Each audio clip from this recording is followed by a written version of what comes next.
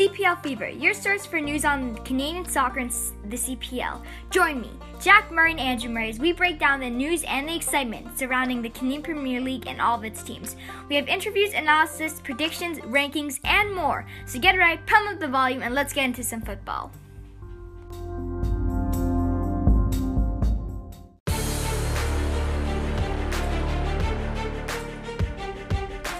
Hey guys, and welcome to CPL Fever. It's your host, Jack and Andrew Murray here, and today we are joined by Club de Foot Montreal player, MLS player, Joel Waterman. And I'm super excited to have you on the show because I'm a big fan of yours, and I really want to interview you for a while, so I'm very excited that we were able to make this work. I appreciate it, my man. That was a good intro. You said you got a little twang in there too. Club de Foot Montreal, okay. Okay. Did you practice that at all or what? A little bit. I just wanted to make sure I got it right. Nah, I appreciate you guys having me on. I've actually, like I told Jack, I told you I've kind of seen your show and love what you guys are doing. Love your energy, love your vibe, love how you guys love football as much as I do, and I'm excited to chat to you guys. Yeah, I love doing this and getting to meet people like you who are so passionate about football and just having an awesome conversation and getting to know more about you. Oh, absolutely. I love conversations like this, just to talk about me and life and just whatever you guys want to talk about, fire away, and we'll get to it. Where are you right now? Are you in Montreal? We are in Miami right now. We are based out of Miami. So we've been here, when did we leave? Is it April now? I went away with the national team and I met them straight here. So, oh, really? Yeah. So we've been here for about 2-3 weeks already. We're here till the 29th of May, basically until our international break, and then we'll kind of see what can open up in Montreal, if we can go back, or they'll make the decision if we have to stay, which it looks like we're going to have to stay, but we're just going to be playing out of Inter Miami Stadium. So it's not too bad to be kind of by the beach and in hot weather. So personally, for me, I'm not complaining, but yeah, it's been all right. It's been good. That's good. Cool. That sounds exciting. Yeah. So it's been all right. We're training well. It's having some fun too, which is good. Excellent. Yeah, so the training's been good? It's been very good. Yeah. We started off well too. Obviously, we got that win against Toronto in our first game, and then we just tied Nashville, which is another good team. So training's been good. We've been lively. Obviously, as you guys probably know, a lot of new faces this year. Different team, different manager. Obviously, I'll probably get to that, but we started off well. We're doing all right and trying to keep that momentum going. Yeah. Okay. Yeah, I'm very excited to see you guys play because with the new faces, I'm very excited to see how you guys work out on the gelling and what the competition will be like in the rest of the MLS. Absolutely. Yeah. I mean, for us, I'm pretty sure not a lot of the player pundit guys thought we were going to do very well this season, and with all the new faces and just different style altogether. But we're feeling confident. We believe in ourselves, so it's basically what we think. We've been training well and we're in good form. So like I said, we just got to keep it going, right? Yeah, for sure. Okay. And my first question for you is, how did you fall in love with soccer? Yeah, so I've been playing since I was 5. My parents got me out there as soon as I can. I was an energetic kid, always bouncing off the walls, and it was kind of an outlet for my parents not to have to deal with me as much, right? So they put me in soccer, they put me in a bunch of different sports. I was always running, and started when I was 5, and my mom was actually my first soccer coach too, which was cool. And my dad and my mom both played, my sister and brother both played, so we were definitely an avid soccer family. We were at the park every Saturday morning, basically a couple times a week too, growing up, and that's where I kind of fell in love with it. My parents, like I said, both played. I was always at the pitch watching them play. I was always on the side kicking my own ball, and just fell in love with it there. And I just kept playing and playing and playing and playing, and fell in love with it more and more each day. And that's how I kind of got into it. And my parents, they always used to tell me stories about how they would win, different national titles. And, my dad wishing he went to university and had those kind of opportunities when he was growing up. And so I think it's definitely been my dream since that young of an age. I wanted to do this for a living, and now that I'm actually doing it, it's crazy to even think that I'm doing this for a living. And But that's just, what I've always wanted. The kid inside me is still loving every second of it, and that's kind of how I fell in love with it. When did you settle into soccer as like the main sport? Because basically you said you did other sports before. Like, was there a time where you're like when did you start getting serious about it? Yeah, I would say when I was 13, I started getting serious about soccer. That's when I made the BC provincial team. So I kind of knew I was one of the best kids in BC at least, and I was also part of the National Training Center. So then I had to pick. So my parents kind of told me I played ball, hockey, basketball, volleyball, all those different kinds of things in school. And my parents are like, hey, we only have 2 parents here to take you to each sport. And we got my brother and my sister, and we can't keep doing this. You got to choose one. And for me, it was a no-brainer. It was soccer all the way. And like I said, 13 was probably like, okay, like I'm one of the best kids in BC. Let's kind of see where this thing goes. And it was never really, pre-planned, or I didn't have a big goal in mind saying I'm going to do this, this, and this. Honestly, I just kept playing and kept getting better, and moved to different clubs. Had to, just based on, obviously you might know a little bit of my history of Aldergrove Soccer not being the biggest club. It's a small town. Had to move to Langley and then to Surrey, and then, obviously going to university and all that other stuff that we'll talk about later. But had to make some changes because I was also getting really good, and those clubs were beginning to become too small. So I had to make those hard decisions of moving clubs and playing with higher levels and different friends and things of that nature. But 13 was when I really started to say, okay, maybe this is something I can do for life. Wow. Okay. And what did I mean, did you have to move, or you just kind of had your parents drive further to the larger area nearby? Yeah. So they had to take me further. So it was first Langley, which wasn't too bad. It was 15, 20 minutes every night. But then in U15, I went to Surrey. So that was 40, 45 minutes, and then we were playing HPL at the time, or BCSPL is what they called it. I think it's still around, but basically they made a brand new, Metro was the highest then, and then they made the BCSPL. So basically I had to play at the highest level I could possibly for, in my opinion, the best club at the time, which was Surrey United, winning 2 national titles in U16 and U18. So wow. For me, I had to make that decision, and for my parents too. We were driving 3-4 times a week, and then obviously games would be in all sorts of places on the weekend. So it was a big commitment from them too, but they were up for it, and so I had to make those tough decisions, and we had to drive even further. But I think they knew in the back of their minds, okay, like he loves it, let's keep doing this, but there's also something there that we'll play with, and hopefully he can keep developing at this club and have success. And I did, and then I just kept moving on, and they were with me every step of the way. Well, that's great. Yeah, it really paid off.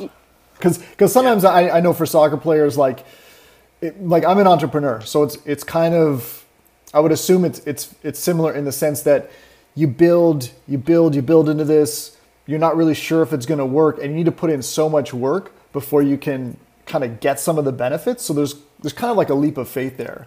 Would you? Absolutely. I think that's with anything people are chasing, right? For us, it was definitely a leap of faith. It was, like I said, you could see the way I was developing. But again, there's so many footballers out there trying to become professional footballers, and it's like, okay, what's that 1%? What's going to make me get to that 1% of, okay, like this is actually going to happen? And that's exactly like you said. There's fear to it too, because I think it's more fear for my parents, to be honest, and the people that are in my village around me saying, okay, like you really want to do this? Like it's not really every day you hear a kid go, yeah, I want to be a professional footballer. Like it's just, you don't hear that often because it's so, rare. But for me, I never changed focus.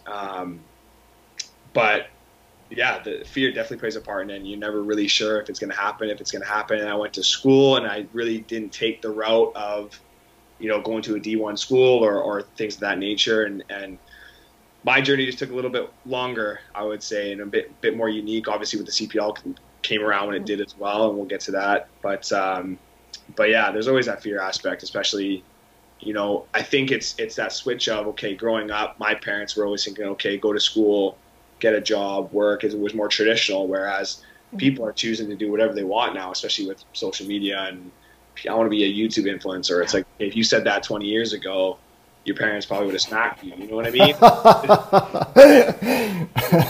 Mindset altogether, right? Yeah.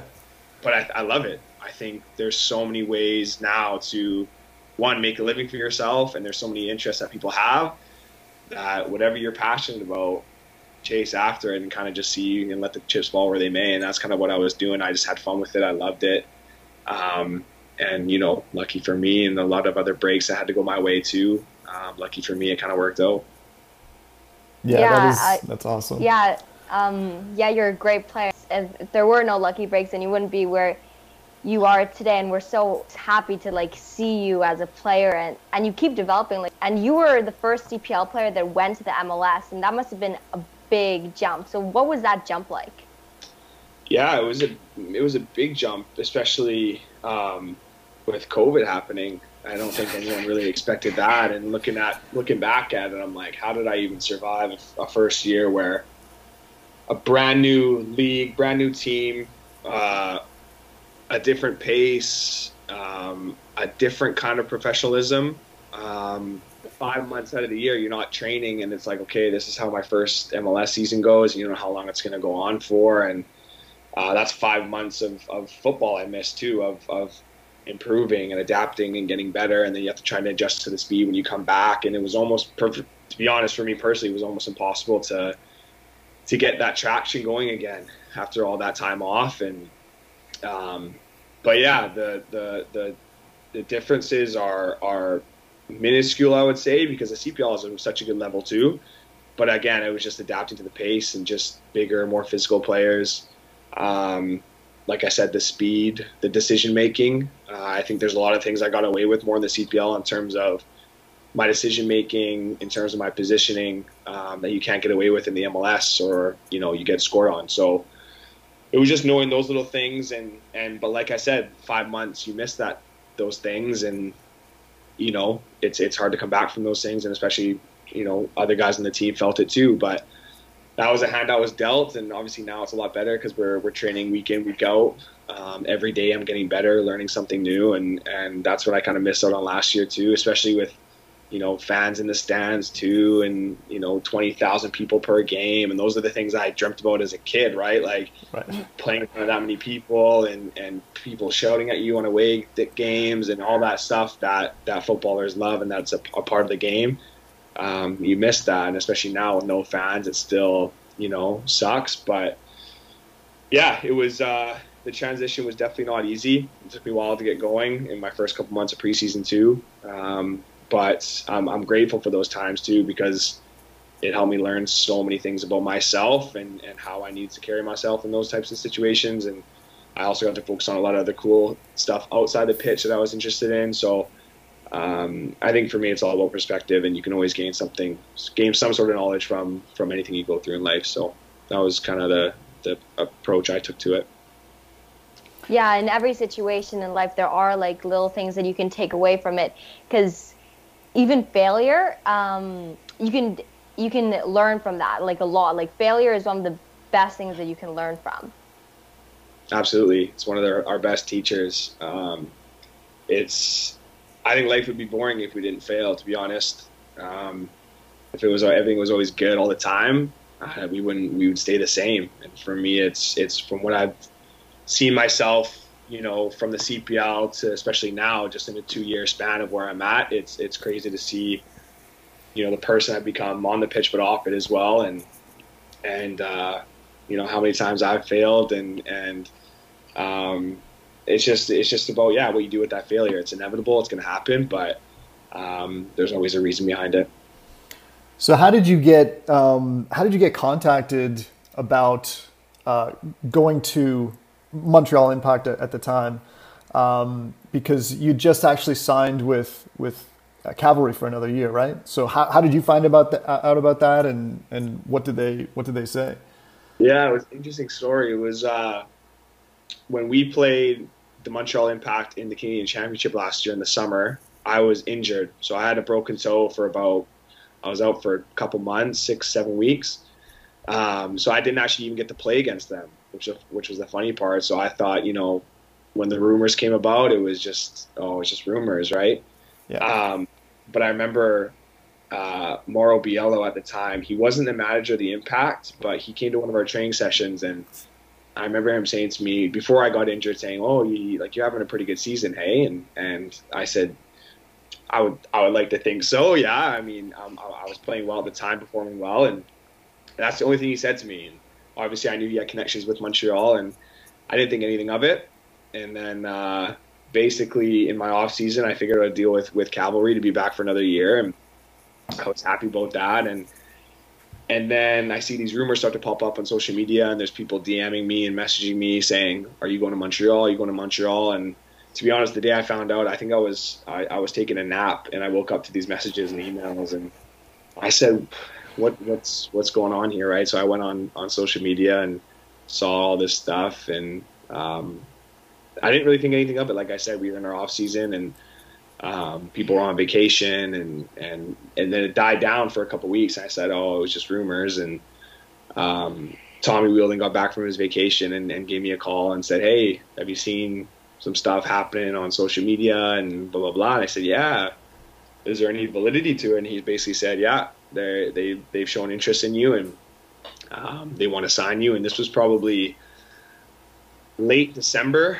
early January. I was still just training in my off season back in Vancouver, and he said, let me figure it out. Let me talk to them, and we see what we can kind of make up a deal here. And it was basically done in 2 or 3 days. And he said, yeah, they put in an offer for you. Would you obviously like to go? And I said, I love the Cavalry and I wanted to be back, especially the way we ended.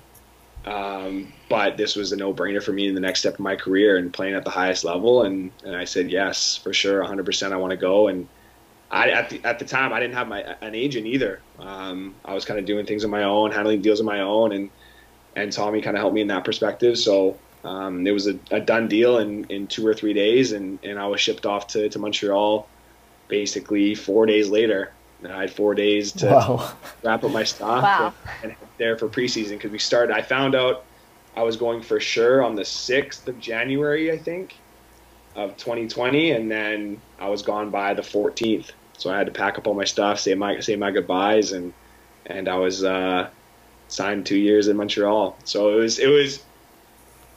I wanted it to happen. I don't know if it was that quick, because, like I said, I wanted to be back in Calgary. I loved it there. I loved my time there. But I wasn't, necessarily surprised, because I knew I had a really good season, and that's where I wanted to be, and I wanted to play at the higher level. And it was a long time coming for me, especially just wanting that so bad, and it kind of coming out of the blue, and then it happening so fast, and I was kind of there, and I was ready to go. So it was it was an amazing day, amazing news. Yeah, well, that's an amazing story. Yeah. Now, was Mauro Biello, was he the coach at that time? Because I'm just kind of confused about the timeline, because I know you were there when Thierry Henry was there, and now he's gone. Yeah, so sorry, Mauro Biello was at our training session in the summer in Calgary. So when we were training, he stopped by, because I think he was looking at some sort of, maybe it was some of our guys for the national team for that camp coming in January. So that was the 2019 season. So that would have been 2019 in June, July. So that's when he told me, you're having a good season. I knew he had connections. He actually wasn't the manager then. I think it was Remy Gard at that time. Mauro was done.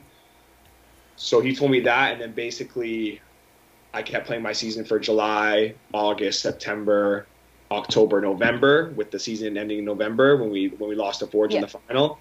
And then that December, I found out about the rumors and all that stuff. And then January of 2020, I was in Montreal. Yeah, cool. And you mentioned the multi-year deal. And so Montreal Impact, as they were when you had just signed with them, must have been really impressed. So what do you think was the biggest quality that they really liked in your game? I think for me personally at the time, I would have to guess just my ball playing ability in the back. And now I know that for sure, obviously with Thierry being our manager. You saw the way we wanted to play, and he loves his Notre Dame center backs in terms of playing out the back. He wanted us to play basically everywhere on the pitch where it made sense. So that was, I think, for sure, especially me being a midfielder my whole life and only moving to center back in 2018 with Tommy at Foothills. I already had that mindset of passing the ball and breaking lines and doing those types of different things. So I think they saw that and said, okay, we can adapt him and make him more of a defensive-minded player as well, because I think at the time with Calgary you saw, yes, playing out the back, but in terms of my defensive responsibilities, I've never had to worry about that before when I was a defensive midfielder, because I always had 4 guys behind me to bail me out, right? So now it's just changing that mindset, and that's something I've had to learn, over this past year and a half is, okay, you're actually the last man back now. So you have to watch kind of where you're playing out the back and where it's smart, and it kind of goes back to what I was alluding to before in terms of my decision-making and making sure I don't cough up the ball in bad positions where we could get scored on that I could do before when I was a CDM, right? So I think for sure my ball playing ability, just my vision on the field, that was my top quality that I believe that they saw in me and still see in me. So the other stuff will come. Yeah, because that's actually really interesting. Go ahead, Jack. I was just going to say that, you mentioned ball moving center backs, and they are very vogue, and there aren't a lot of those in the modern game. So why do you think that is? And do you think you developed that quality mainly from being a CDM before being a center back? Yeah, to answer your first question, I think it's just the way football is going. I think it's just you see now goalkeepers being just as good as guys on the field with their feet, and that's just the way the trajectory of football is going, right? You have that extra man in the goalkeeper and playing up the back, playing off goal kicks. You rarely see goal kicks now being punted up the pitch unless it's, the 90th minute or a different setting, right? Guys want to play out the back, and now managers are looking for guys that can play out the back, and especially center backs as they start your attack, right? So if your center backs can't play out the back, there's no way you can get it to your playmaking midfielders or your strikers to score goals, right? So I think it's just the trajectory of what football is moving to. And I personally love it. It fits my style. Gone are the days of the center backs just staying in the 18-yard box and heading, balls away and not playing with their feet. Obviously, you still have to have that in your game. But I think moving forward, and especially going forward in the game, you need center backs that can play out the back. And to answer your second question, absolutely, I think my years of being a CDM helped me 100%. It allowed me to have that calmness coming out of the back, to see things differently maybe that other center backs wouldn't see, because center backs that have been playing there since a very young age maybe haven't worked on that side of the game because they haven't had to. And like I said, football is changing. So it's just, it's almost a blessing in disguise knowing that, okay, and Tommy moved me back because he saw my playing ability. And now if I can add those other things in terms of my positioning and defending and 1v1 defending and things of that nature, then things will be interesting going forward. Well, I just wanted to say, what's striking about that for me is you only moved back in 2018. And you mentioned a little bit earlier, you weren't. So what did Tommy do in order to develop you to be such an elite center back that, a couple of years later, now you're in the MLS and you've only been playing center back for a relatively short period of time? Yeah, it's like how did you pick up on that so fast? Like all the nuances of that particular position. To be honest, I'm still picking it up. I think I really had to work on my mindset in terms of being a defender. That's the one thing that I really had to work on in terms of watching players like Virgil van Dijk, Sergio Ramos, John Stones. John Stones is my favorite center back based on his playing ability. But I had to watch those guys to really say, okay, being a center back is a totally different mindset in terms of you're putting your body on the line. You have to block shots. You have to win tackles. You have to be smart. It's all about positioning, and I learned tons of that with the national team as well. But what Tommy did for me is he looked at my stature in terms of, I'm 6'1" now. My playing ability is really good at this point. Can even get better. But he looked at the virtues I had and said, you know what, let's just see. And he put me back there. I think we had an injury with Foothills, and he put me back there, and then I basically started almost every game in the season, and I've never kind of looked back. But to answer your question, for me, it was just the mindset and making sure I did my homework on the side. There's little things that he taught me in training too. And obviously guys, when I was at Calgary, with the guys like, Mason Trafford, veteran guys like that, would help me on the defensive side too. But a lot of it was on my own, and just getting that mindset of, okay, you're a defender now, like don't be running up, trying to attack. And that was the most challenging, and still is the most challenging, because especially in university, I basically had leeway to just do kind of whatever I felt was right in the game. Mike gave me basically just said, go do your thing and make the things work. And but now I don't necessarily have that freedom, but I just got to make sure that I'm there positionally is the biggest thing. And there's little things of, it's called splitting the spine, that Tommy showed me, and just making sure you're on the right side of the ball, and just little nuances like that. That's all about defending for me, and the things that I've learned from guys that I've watched. Yeah, mindset is super important, because more than half of the game is played in your mind, and the decision. And no matter how skilled you are, if your decision making isn't good, you're not going to be like a good player. That's something that my coaches here in Nova Scotia taught me. You can be, even if you have great skills, it doesn't mean you're a great player. You have to, if you want to be a great player, you have to have like decent skills, but having like good decision making. Yeah, the soccer IQ, right? And for me, I really had to keep that and work on that, especially growing up, because I had a growth spurt that was late. I wasn't tall until my grade 11, grade 12 year. So I had to make sure, like you alluded to, the skills, and then obviously the soccer IQ, how to play the game. And you can see that in guys, right? You can see, all right, even though this guy might be smaller or not be the best skill, like he knows the game, right? And coaches want to work with guys like that, because you can develop those other things, right?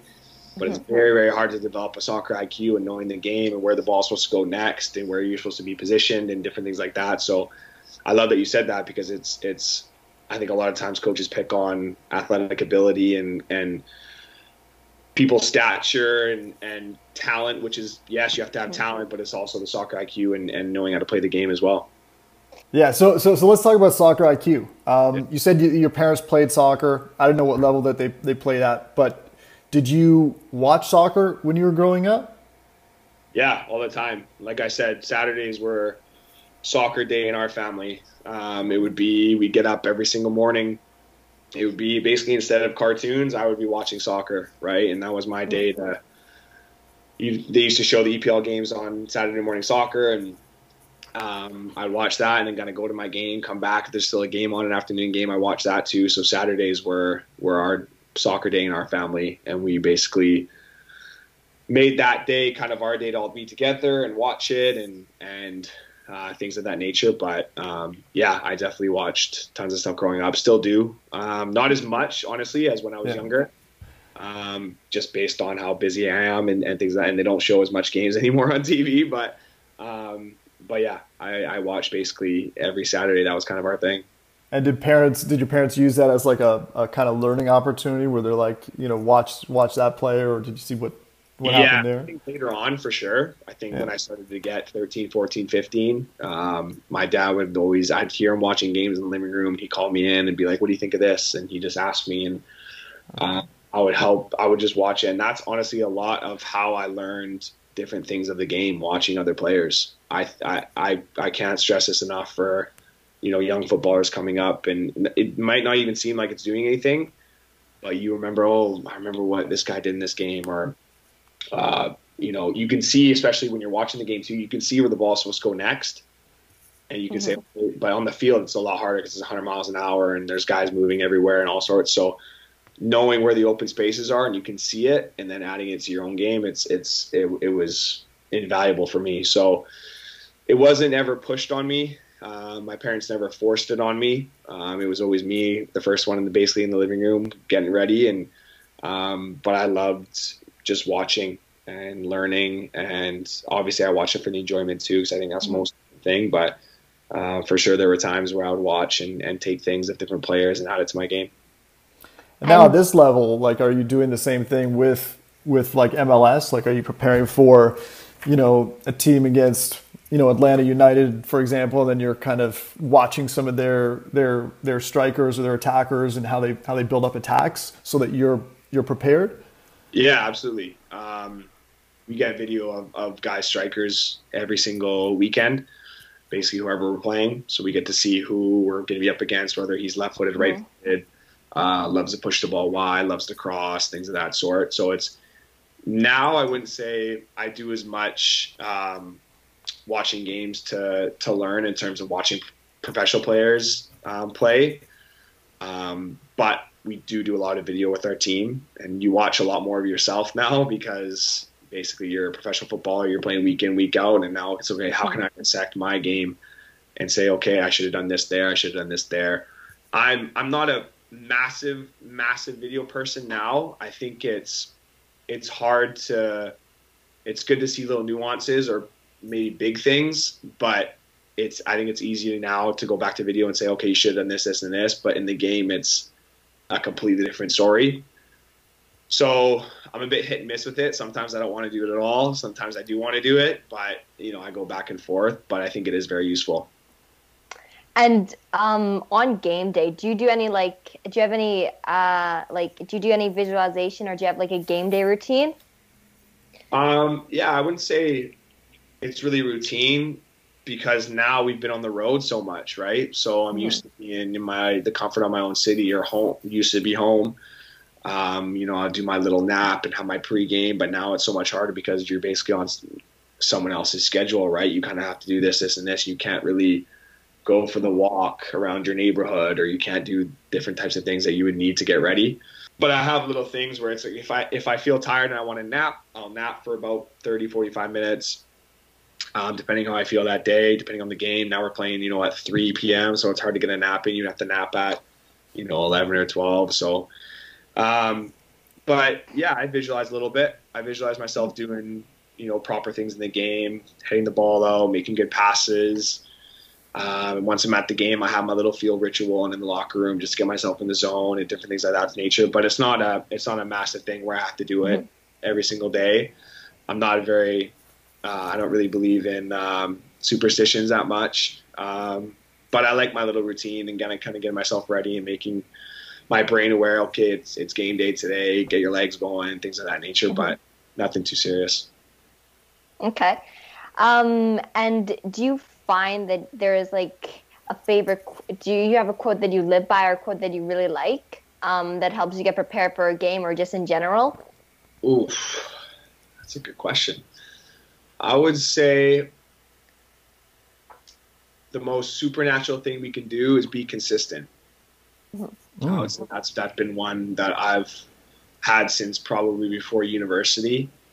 Because I think it's all about consistency. I think you look at anyone that's good at anything, whether not even football, just in life, people love consistent people. I think if you know that person's going to bring it every single day and know, in our case, that person's going to play well every weekend or that person's going to train very well every single day, people love consistency. It's just, our nature. And yes, there's going to be those days where you might not have it, you might not feel like it, or you might have a bad game, but if you can be in the upper echelon of saying, okay, if your best game and your worst game, if you can keep minimizing that space in between each one, and like even if you have a bad game and people don't really notice, you're doing something right? So I think it's just having that consistency and just like I said, it goes back to the routine like I have and making sure that everything's consistent with what I do. And but yeah, I would say that's one of my favorite quotes that I've tried to live by, and I think that's one of the reasons why I'm here, right? If you can keep putting in consistent performances week in, week out, people are start to notice and say, okay, we can rely on that guy, and that's how you get contracts. I like that. I like that quote a lot. I haven't heard that one before. Yeah, me too. Yeah, I love it. So you led CPL defenders with successful passes per 90 minutes. And, you had a 90% completion ratio of passes in the opposition third in the CPL. How does your passing get so good? Is it knowing what you want to do before the ball, making that decision before? Is it your ability to read the game? You know, we talked a little bit about soccer IQ. Is it just, you know, your technical ability, like that you practice your weak foot like again and again and again? What would you say? I didn't even know those stats, but thank you for reading those out. Yeah, no, I think it's been instilled in me since probably, like I said, U13. I think my dad was a massive, massive part in that, making sure that no matter what happened, the basics were good. Mm-hmm. I think if you know, I love guys that can, you know, dribble, step overs, all those I want those guys on my team to create magic.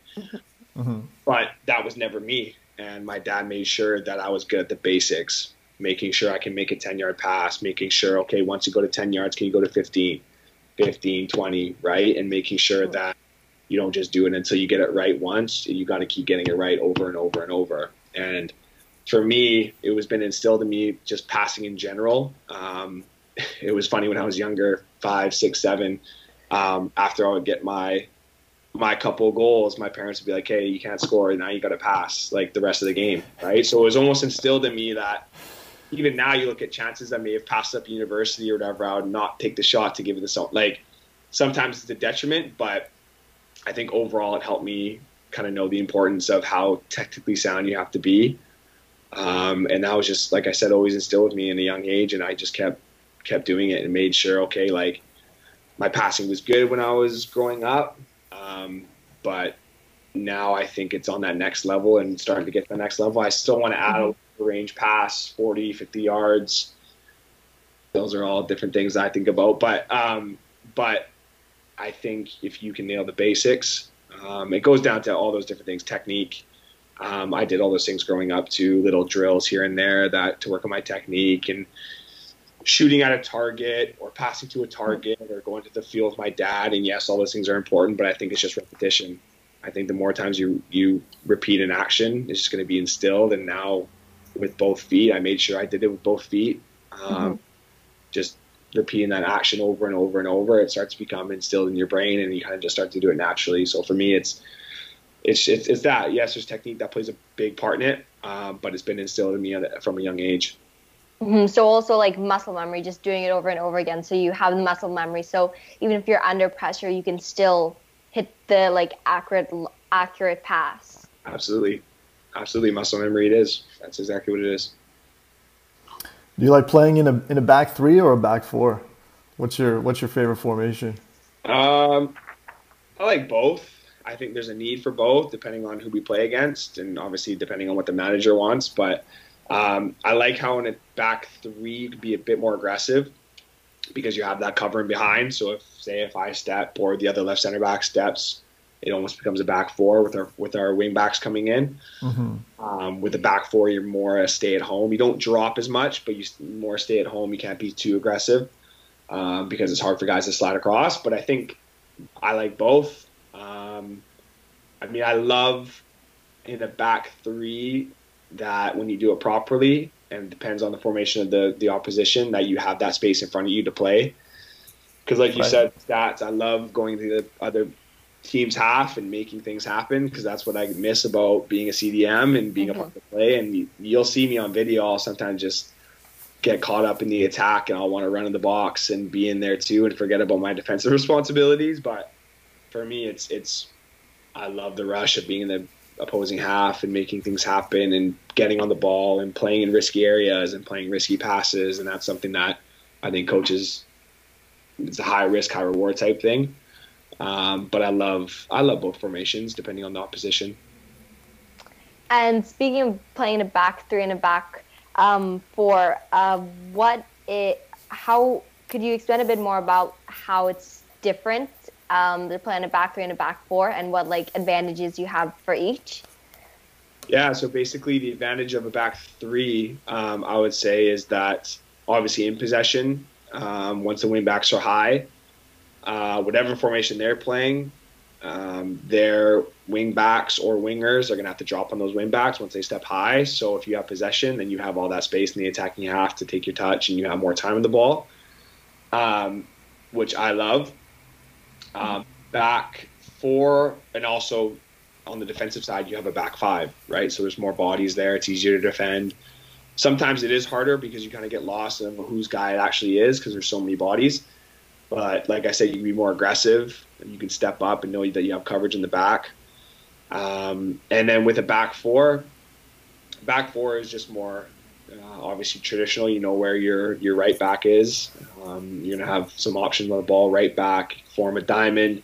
So what we're trying to do right now is form different diamonds as, you know, so say if I was a right-sided center back with the right back, with the number 10 or striker coming across as the point of the diamond, and then one of the sixes on the side of the diamond. So you see that in video and you actually see it working, and you're like, you know, this is a cool way to play. And especially with our guys like to get on the ball. And then with the back four, it's also an advantage knowing, like I said, once you shift, you see basically in plain sight what guy you have to cover.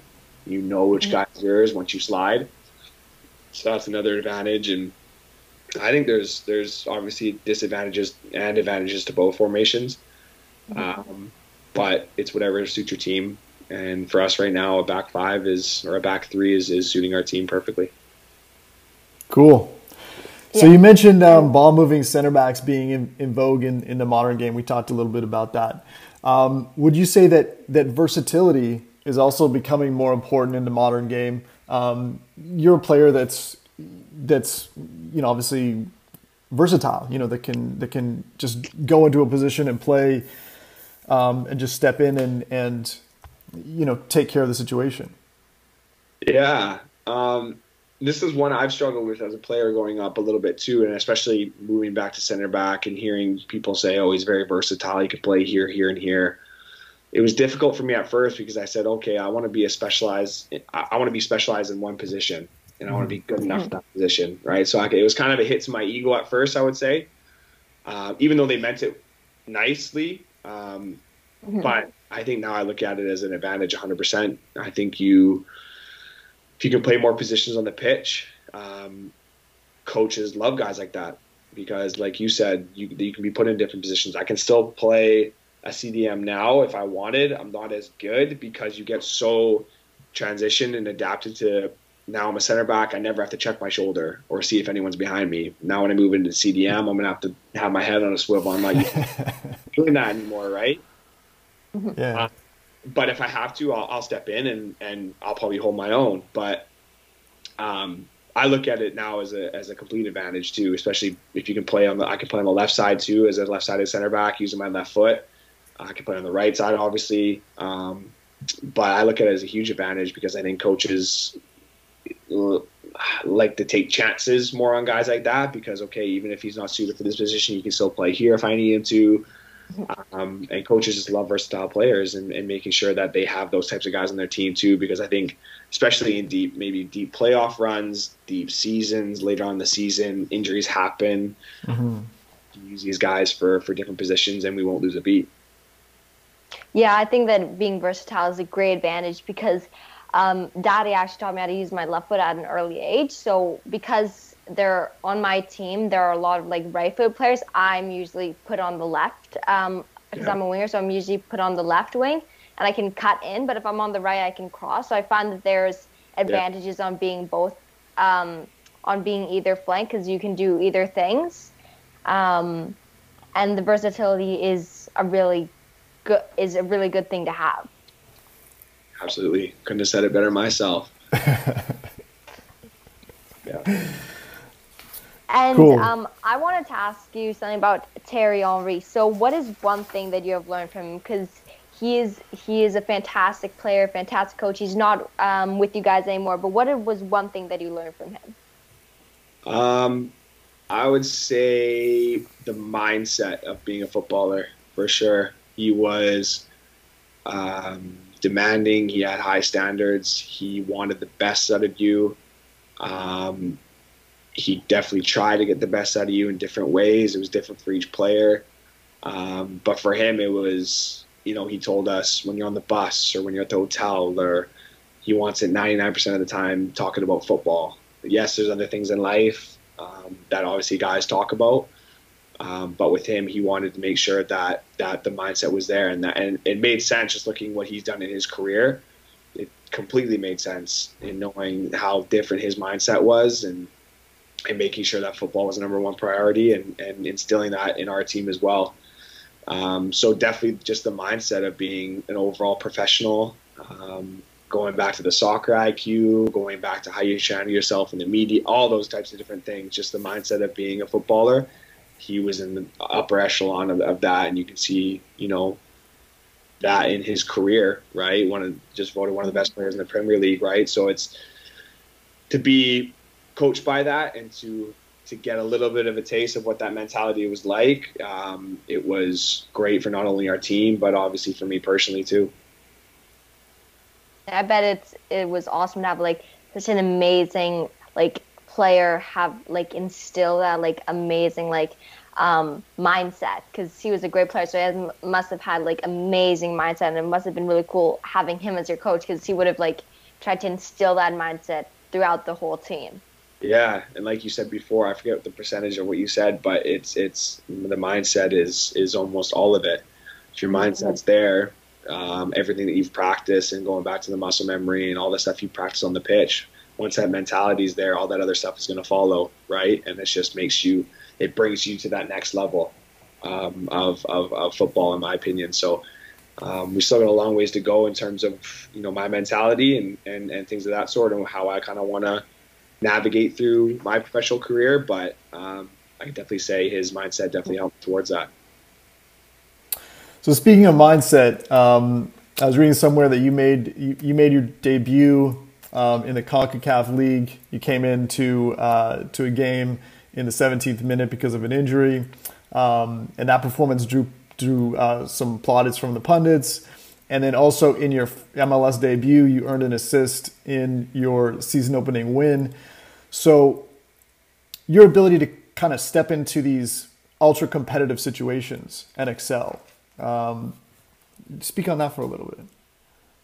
Yeah, I think it's that was a crazy experience, especially I knew going back to the Champions League game, I knew that week I was the only center back that traveled.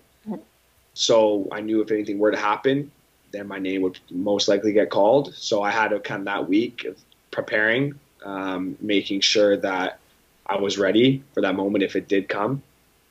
But that was, people have asked me about this, in the last year of what that experience was like. It was almost, I just explained it was almost all a blur, because it was so loud. There's 20,000 screaming fans. I didn't even hear my manager call me. That's how loud it was from the bench in terms of ready and getting warmed up. And basically all I remember him saying was just ease yourself into the game. That's it. So I ran on, he said, just ease yourself into the game. And that definitely calmed me down in some sense. But I think it was also just something instilled. I don't know, maybe it's just my personality. But I love big moments and big games, and the bigger the crowd, the more I love it. So for me, going to that game, yes, there were nerves, but there was also a massive amount of excitement, and I knew already how to almost trick my mind into calming myself down, my body down, just going back to the basics of what I did that week, but also my entire life, thinking about, okay, like, do the things that got you to this point already. And for me, that's what I was just trying to focus on. And I think when people are put in those positions, they fall back to the training and the things they've done in the past. And for me, it was exactly that. So yeah, I think just going back from what I remember, I just tried to defend well.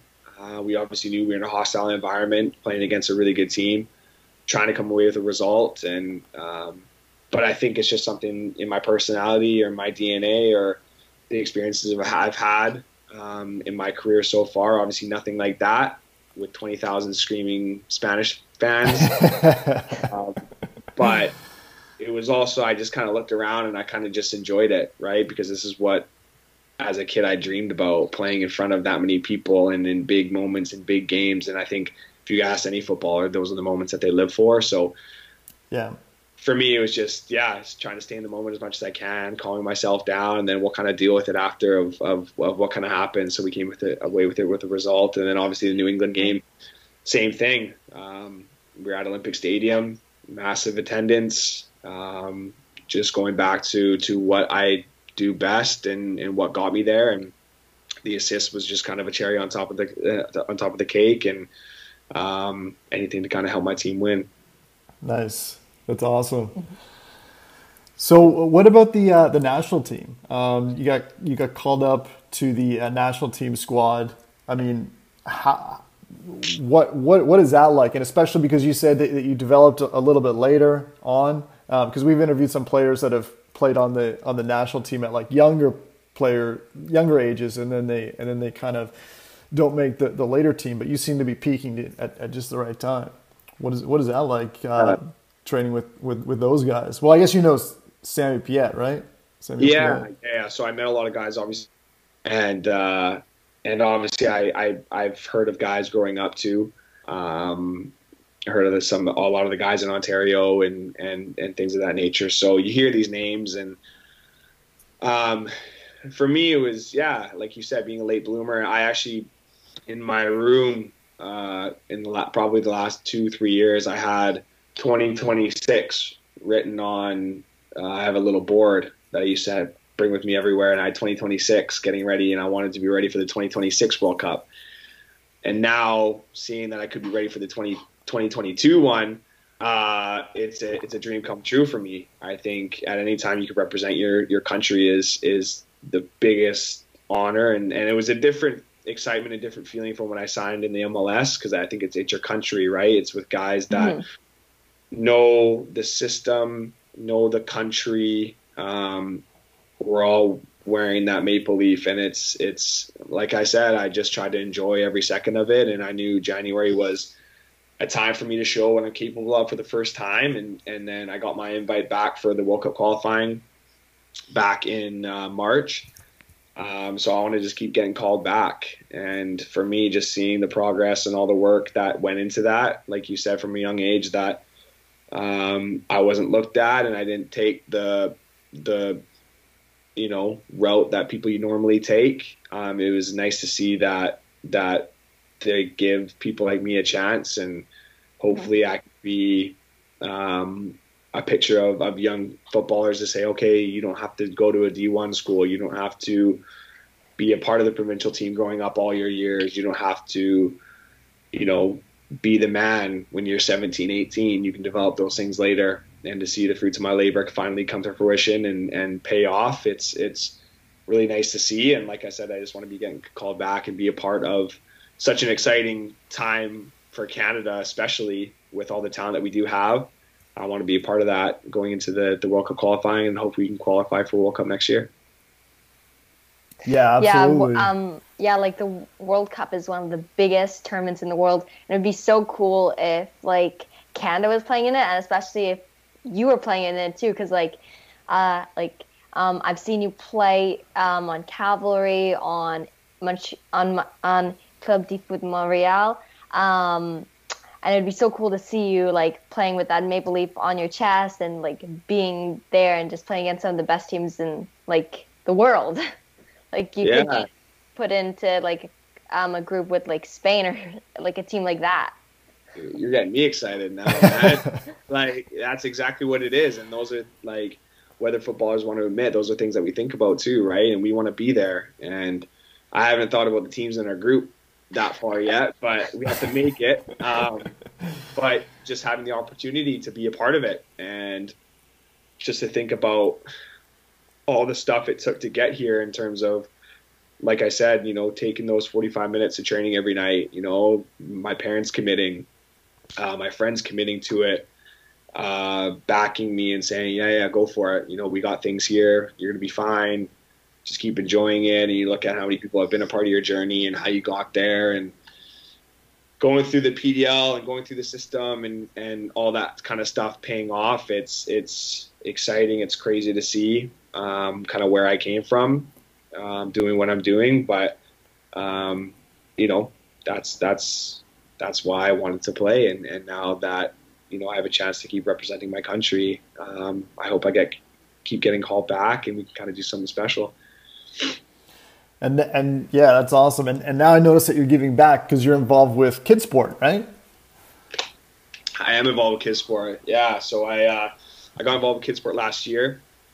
In my time off, in the 5 months that we weren't training, the stuff I could kind of focus on off the pitch, I started to think about the impact of what I can do now, especially with the platform I have now. And Kids Sport came into mind when my mom actually told me I was a recipient of Kids Sport when I was younger. So they gave us money to stay in sport and to stay in soccer. And without their generosity, who knows what would have happened, right? So for me, it was hearing that. I just wanted to be involved, and I gave them a call and said, if there's anything that you guys want me to do, I can help out in any way possible. And they said, let's do this. Let's make you an ambassador. I said, absolutely. And obviously with me being on the road times and I actually can't be in my own community, I wanted to help people, especially in my hometown of Aldergrove, but also in BC in general, with young footballers there, and focusing on more of the football, but other sports as well, because my thing is just inspiring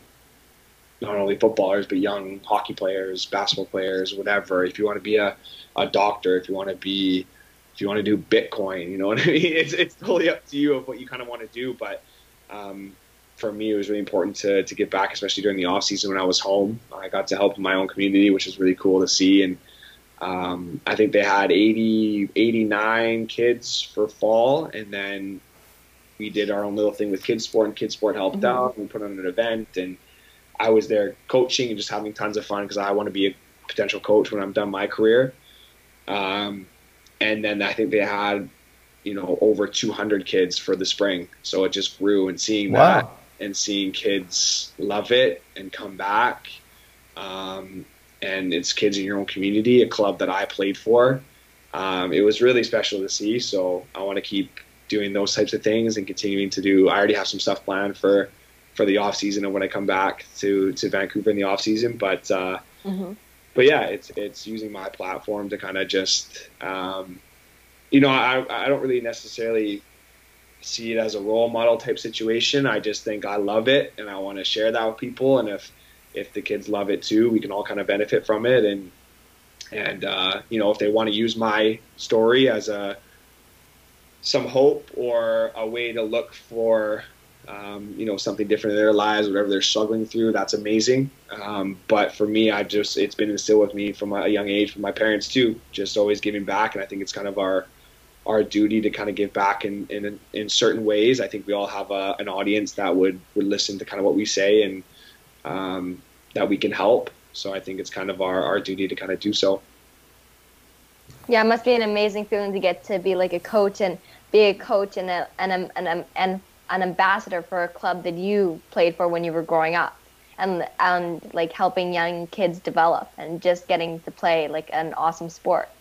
Yeah, it's crazy to see. Like, I don't want to go too deep, but like, it's like you see kids and you're like, wow, that was me when I was 5 or 6 years old, and like, wow, I would have loved the pro to come hang out with us and just show me some stuff. And just those are kind of priceless moments that I think kids love, and parents were out, and it becomes a bigger thing than you ever imagined. And we also got to raise some money, so now some kids will get some money from Kids Sport. So yeah, there's lots of cool stories that you hear about, especially in your own backyard. I think if you look close enough, I think there's a group of people that sometimes need a little extra push, and especially in my own hometown, not being the richest community out there, you see kids coming out and they can afford to play soccer, and it's an outlet for them, and that's kind of what it was for me growing up too. So to be able to give that back is special to me. That's awesome. Now we usually ask players, if they follow like a special diet. Do you follow a special diet or anything? No, I don't. I just, we eat carbs, protein, probably all you can guess. I love to snack. I love my snacks too. But yeah, it's a lot of carbs, a lot of protein, a lot of veggies. Definitely during the week from Monday to basically to Saturday, it's pretty structured.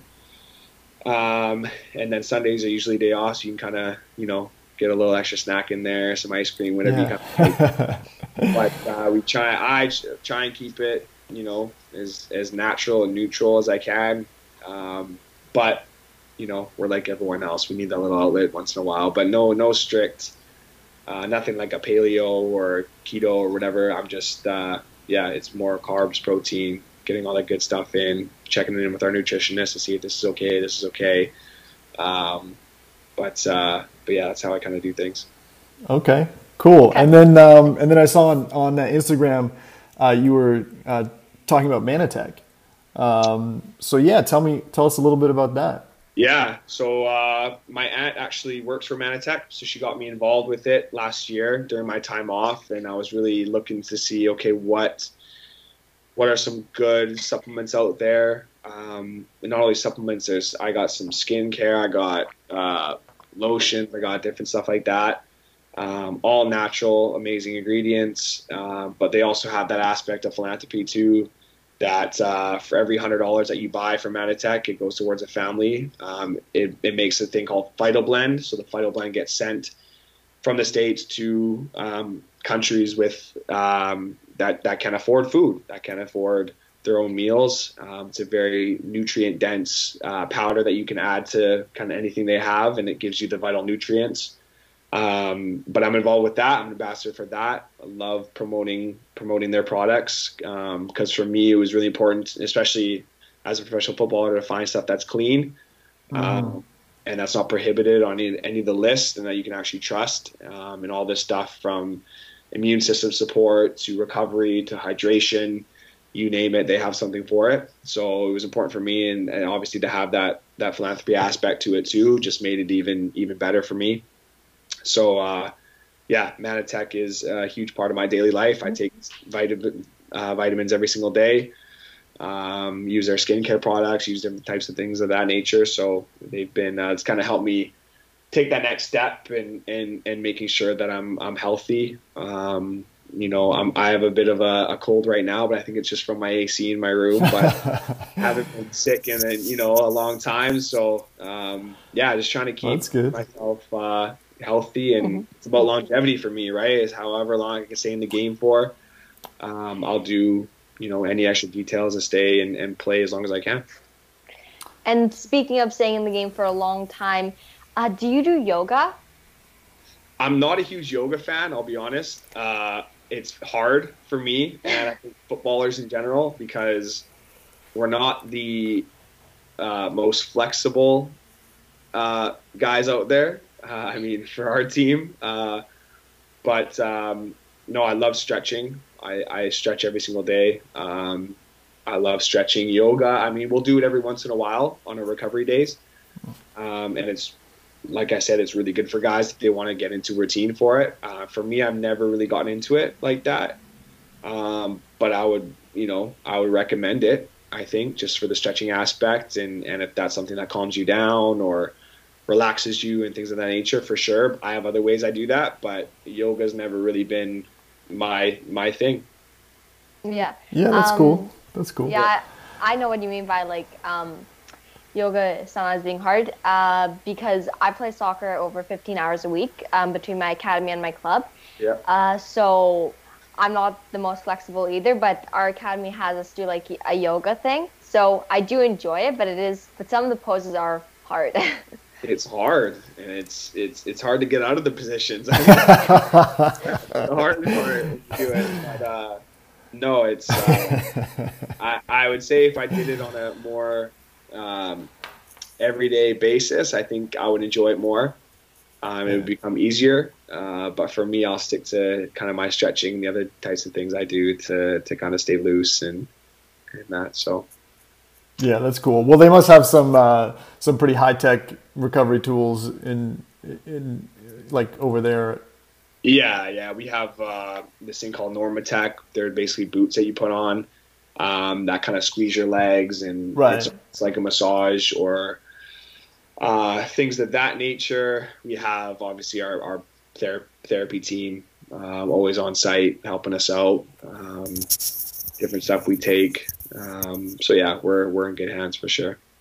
All right. And you're one of the few players that we've interviewed that has a FIFA card. And albeit, FIFA's FIFA rankings are a little arbitrary, especially players coming from a new league. But have you seen your FIFA card? And if so, where do you think FIFA did you wrong? Oh, every single one. I think I'm about 57, 58. Yeah. Everything. No, I was kidding. The shooting, I think I'm like a 23 or 22 shooting or something like that. Yeah. Well, you saw that shot that you did at where was that? What grounds was that? For Cavalry? I think the Cavalry grounds, the football tennis goal. Everyone keeps talking about football tennis. Yeah. Sorry. No, yeah, I mean, I play FIFA sometimes with some of my boys back home. Yeah. I don't have an ultimate team or anything of that sort, but when I saw my FIFA card, it was kind of cool knowing just how we play FIFA growing up, right? Like that's basically the only thing I played. I'm sure you guys have played too, and just seeing yourself in the game, and it's kind of crazy, right? And but yeah, when I saw that, I said I gotta get that up soon. I gotta call FIFA. I gotta know somebody at FIFA to change that number because I think my strength is my biggest attribute or something like that, and that was never it, especially during university. I was a skinny kid, I didn't really like contact as much, but I guess now you're a center back, you're gonna have to have that part of your game, right? So but yeah, it's cool to be kind of in the game, and I haven't used myself yet, but I've had friends that put me in their ultimate team and kind of send me a video, which has been kind of cool. So okay, it is what it is. I mean, it's kind of cool to see, but I'll probably use myself one day, maybe. Yeah. But it's fun to see. Well, speaking about that goal, were you like the winner at table tennis over at Cavalry? I mean, that was just sublime. We never really played a lot of soccer tennis, to be honest. It was more of a instinct thing where, I just tried to put it in a good area. I'm gonna say I tried to score. I won't say anything different, but I tried to put it back post, and it ended up going over their keeper and in the back of the net. So it was one of the finer goals I scored in my career, and it was a good time because actually that day was family day. My parents actually flew in for the weekend, so they got to see my wow, that's awesome. That's so cool. So it was cool to see, and I remember pointing at them in the stands, and they were how excited they were and how much they enjoyed the day, and it was it was fun for everyone. It was a good goal. Yeah. And I was just wondering, what part of the foot did you hit that with? Was it like the laces, and like straight on or instep? Inside, yeah. I think it was my instep, if I remember correctly. It was a long time ago, but I think it was my instep. I think it came down. I think Jules hit it off the corner and went around back post. Got to give credit to Martin Nash for the set pieces.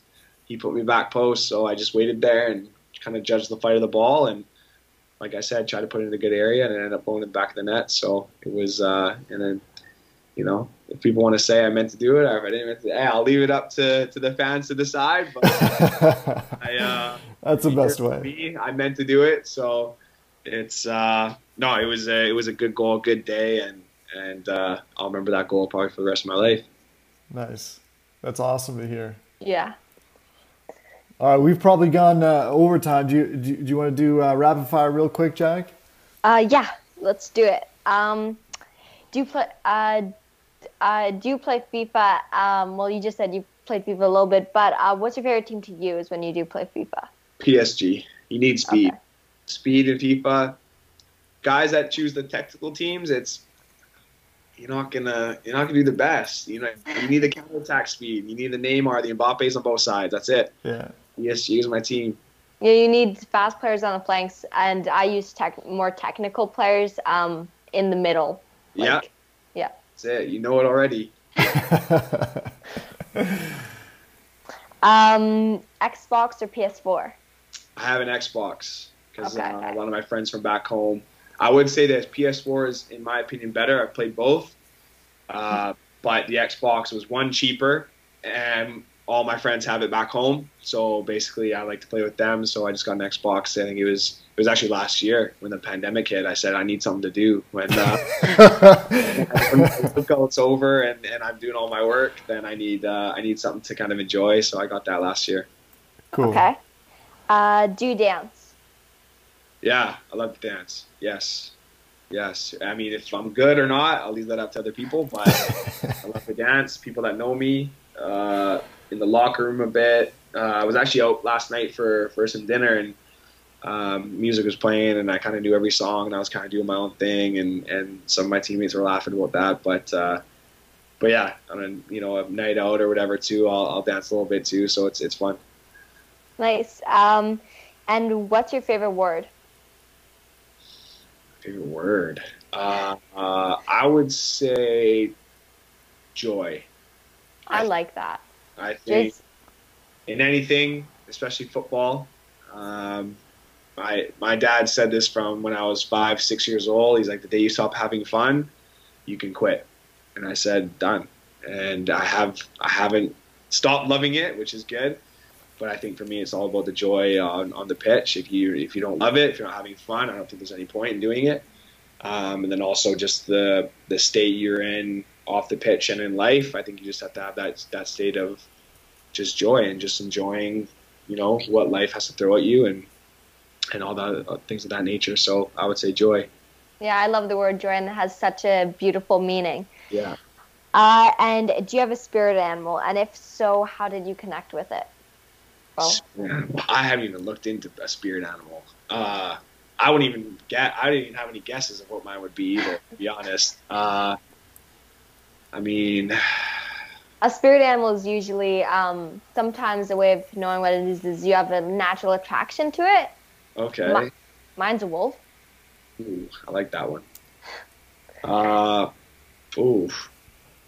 love the whole, ferocious angle. Lions, tigers, wolves, bears. Bears are crazy to me. The most powerful animals on earth. I don't know if I'm like that per se. I just like those animals. But yeah, no, that's a good question. I'll think about that and I'll get back to you on that one.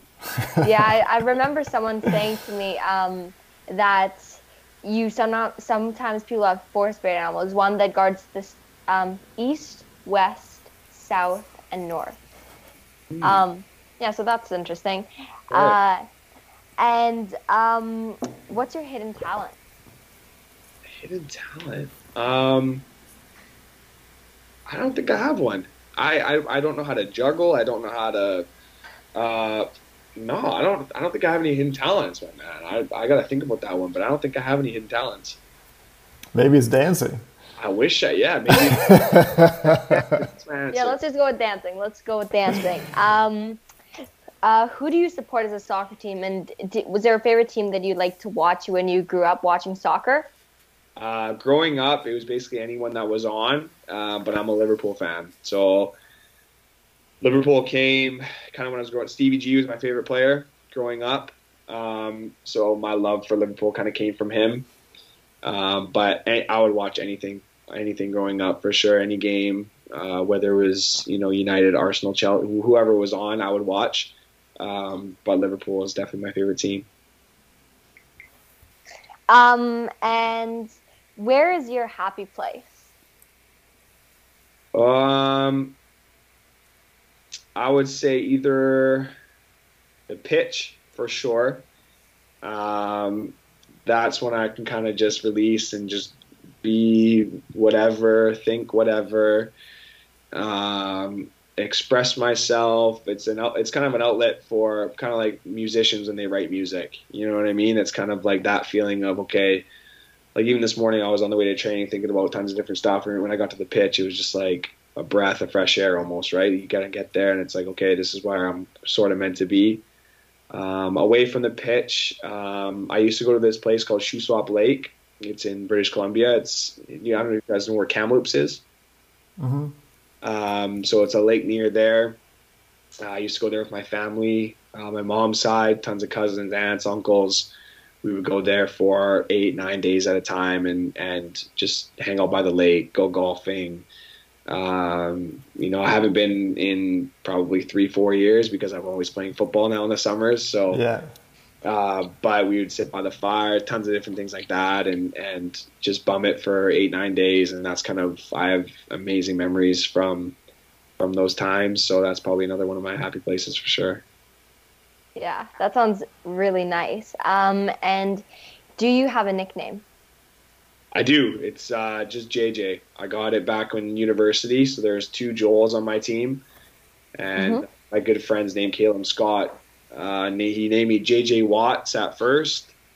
And then they got rid of the Watts and basically just kept calling me JJ. And it's kind of stuck since till today. And he still calls me it. All my friends back home call me it. It's my Instagram handle now because Joel Waterman was taken at the time when I got Instagram. So JJ is my nickname. Nice. And what is one superpower you'd like to have?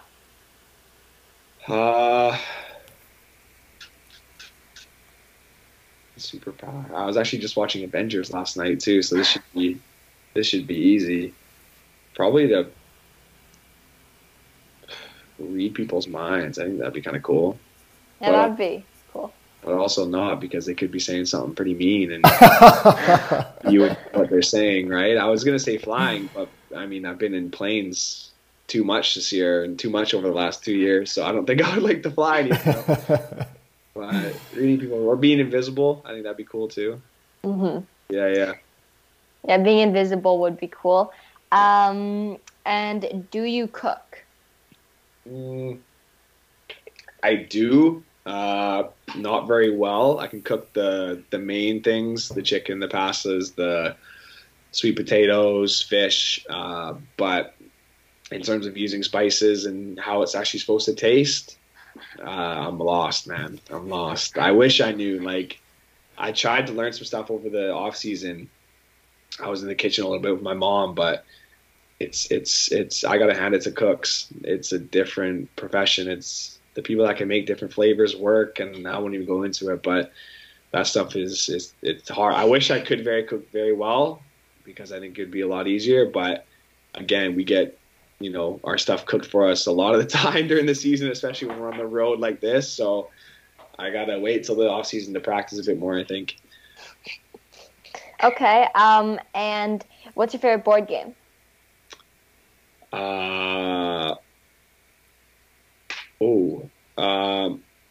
What's the one? Catan? Codenames. Have you ever played Codenames? Oh yes, and we just got it for Christmas. Santa gave it to me. Yeah. So yeah, we've been playing Codenames a lot, and it's really fun. Yeah, the one clue game. I love that. I always play that in the off season with my friends back home. We love that. I actually played it over FaceTime last year during the pandemic a lot too. So that's one of my favorite games. Yeah. Yeah, Codenames is fun. It's a little like charades, I guess, but I'd say more fun. Yeah, definitely more fun than charades. And what's your favorite movie? The Avengers. Okay. Avengers. Anyone in particular? Probably Guardians of the Galaxy. Okay. Some humor, has some intense parts, some fighting. It's kind of got everything. I like comedies too. I like a little bit of romance every now and then. My girlfriend makes me watch those kind of movies. So, yeah, I like a little bit of everything. No scary, nothing scary. Nothing. Yeah, me neither. I hate scary. I don't get it. People pay, especially when they go to the movie theater, people pay to go scare themselves? Nah. Yes. I know. I've thought about that too. Why do people go and scare themselves? Yeah. They complain when they can't sleep. It's like, no, you did it yourself. That's not for me. That's not for me. What are you currently reading? I'm currently reading it's a book called Twisted Scripture.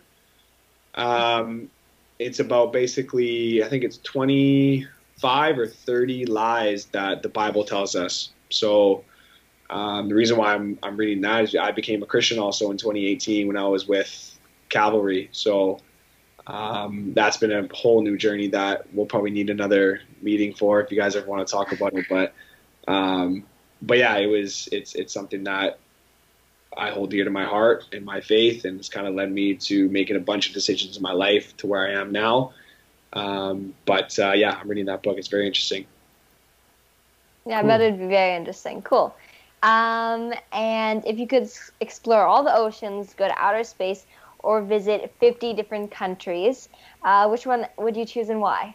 50 countries, easy. Oceans scare me. Being like, nah, I don't do water. Space, it could be cool. But again, like high and not too much stuff around you. You know what I mean? Like it's just you and the galaxy. No, that freaks me out. And think about how difficult it would be to play soccer in space. Can't even juggle. Like, forget it. Play soccer as a universal language. People are going to know what it is. There's going to be fields everywhere you go.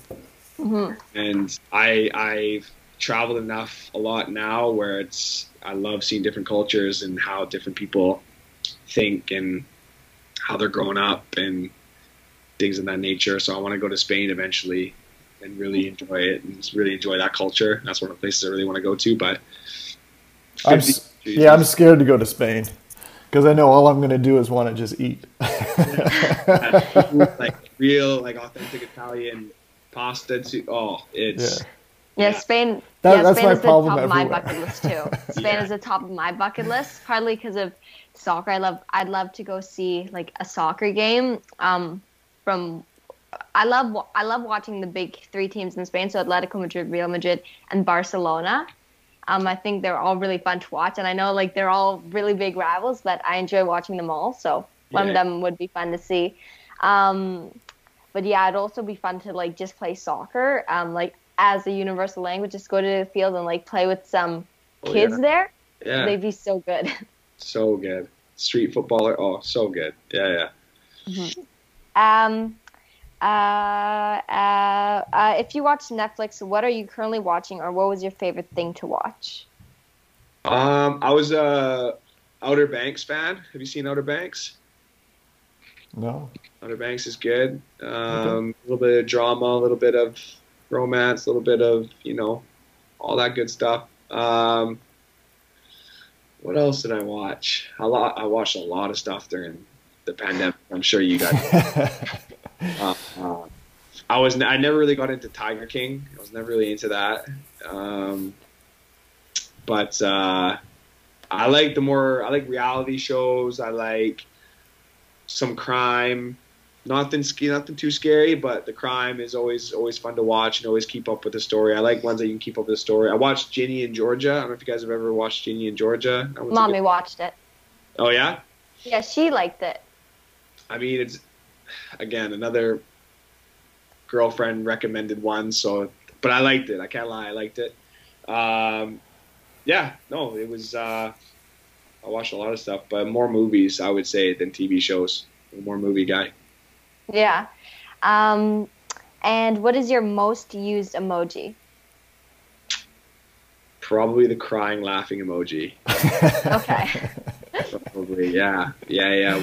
I got some funny people in my life that we always, probably that one for sure. There's always some jokes in group chats flying around, and yeah, for sure. Yeah, that's a funny one. That's good. Goals for the future. Oh, you know what? I don't really know if I really believe in, goal setting as much as I did when I was younger.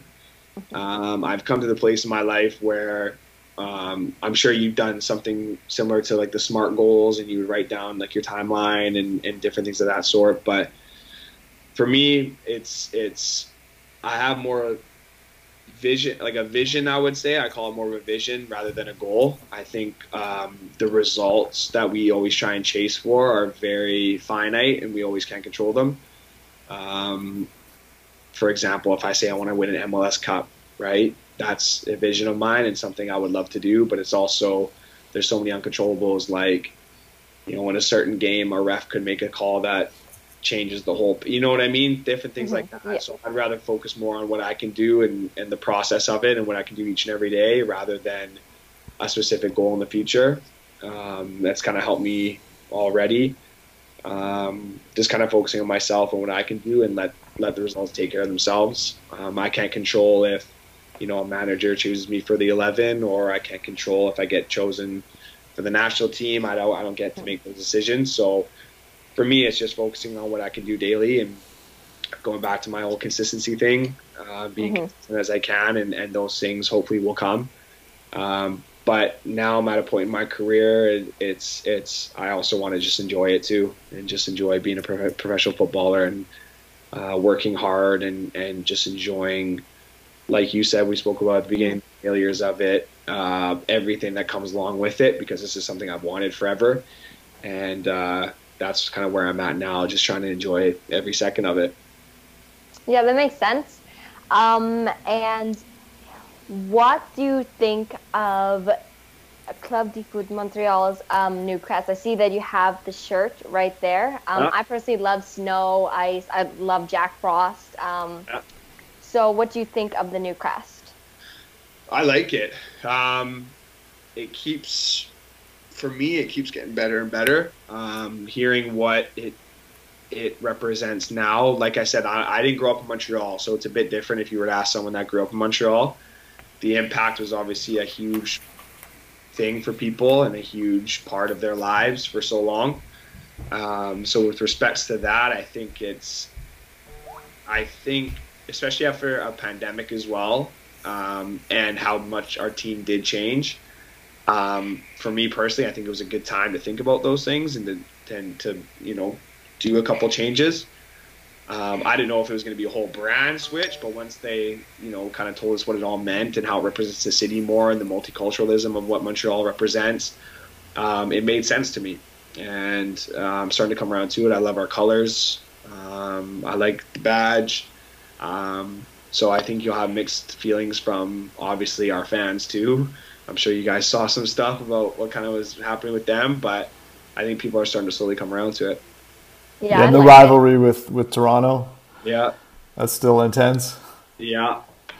So, I forgot to ask you, just quickly, was there any player in particular that helped you settle when you first got to Montreal?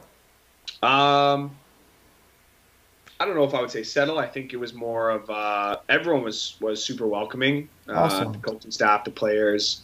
I knew Shamit Shome from before.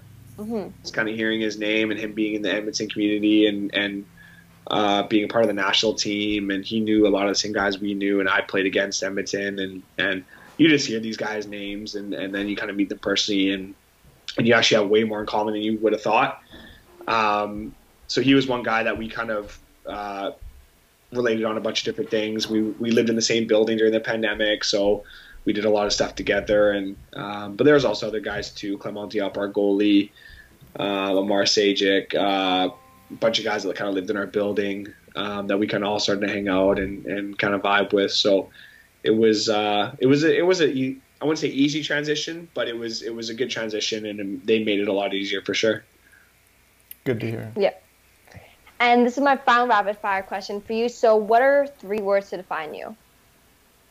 I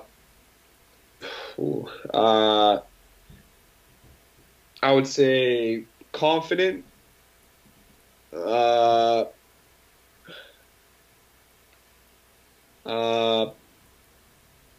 humble sometimes. I try, and that's what I'm working towards for sure, just humility in general.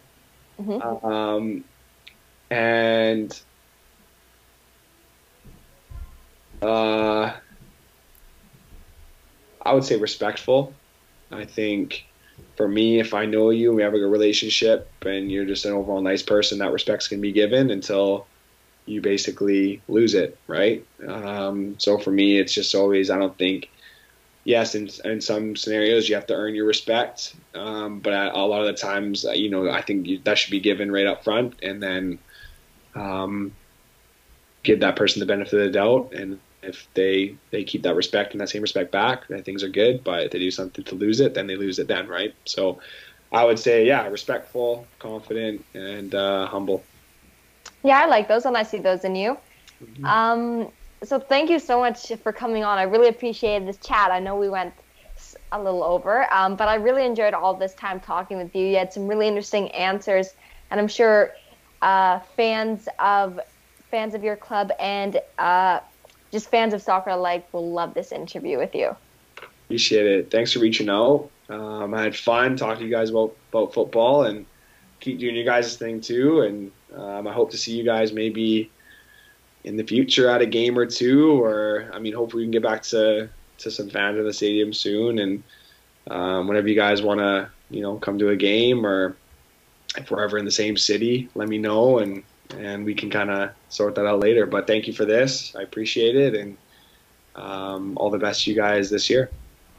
Yeah, thank you so much again. Yeah, and same to you. Good luck in the rest of the season, and yeah, we'd love to catch a game in Montreal. Hopefully, you guys can play in front of those fans. Yeah, let's hope. I mean, it's maybe close to the end of this year, but we'll see. Yeah, we'll see, and hopefully, we'll get fans in the stands like sooner rather than later. Absolutely. All right, guys. Thank you so much. And, thank you. Have a good rest of your day. Yeah, you too. Bye. Thanks. Ciao.